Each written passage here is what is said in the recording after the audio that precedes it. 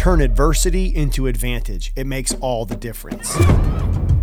This is Brian Kane with the Mental Performance Daily Podcast, and we're continuing a 3-day mini seminar with All-Star and World Series champion Josh Jung of the Texas Rangers. In today's Mental Performance Daily, he talks about how taking injury and turning that adversity into advantage was a critical part of his mindset during this historic season. You can check out the full-length interview with Josh and I below in the show notes. Today, turning adversity into advantage. Talk about your experience with injuries and kind of what that roller coaster has been like for you, and then advice that you would give to people that are going through an injury themselves as an athlete. First thing I would say is anytime you're going through an injury, you're not alone at all. It can feel very isolated. It can feel very lonely when you're going through an injury, but you're not alone. You have people in your corner. That's the biggest thing. Because, I mean, 3 years out of these last 3 years, I've had 3 surgeries. I've missed time for all of them. I had my foot surgery in 21, missed 3 months. Labrum surgery last year, missed six months and some change. And then this year with thumb, I missed 6 weeks. And that's all a ton of time. And in those moments, like, you have to be the best teammate you can. That's the biggest thing for me. When I came into the ballpark, when I set my intentions for the day, one of the biggest things was like, how can I impact the team today? I can impact by being a positive light and bringing the juice, and doing everything I can to be a good teammate, whether that's sit down and playing cards with the team or whatever. The time I have today, how can I best help serve the team? And truly it's that, and then doing my rehab, making sure I hit rehab as hard as I can, going over the top because I just want to get back on the field, because it sucks sitting there watching all your teammates or your buddies play and you're not able to do anything. And again, that can feel like an isolating place. That can feel like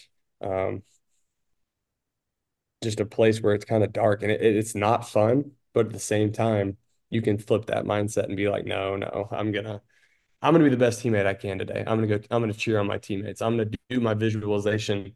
That way, when it is my time, it's not like I missed too many reps.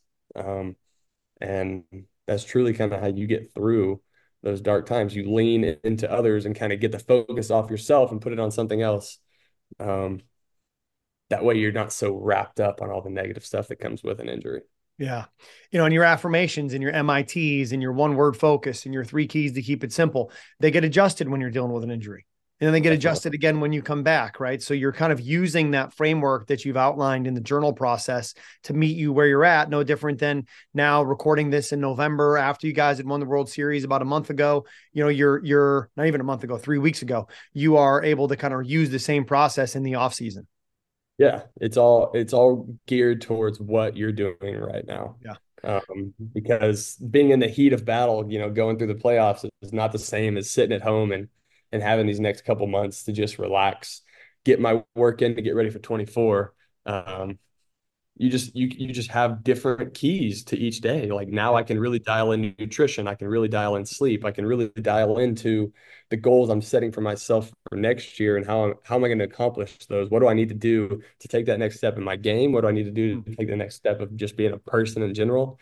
And then spring training comes around and you've got different keys for that too, because those are games, but they're still practice games getting prepared for the season.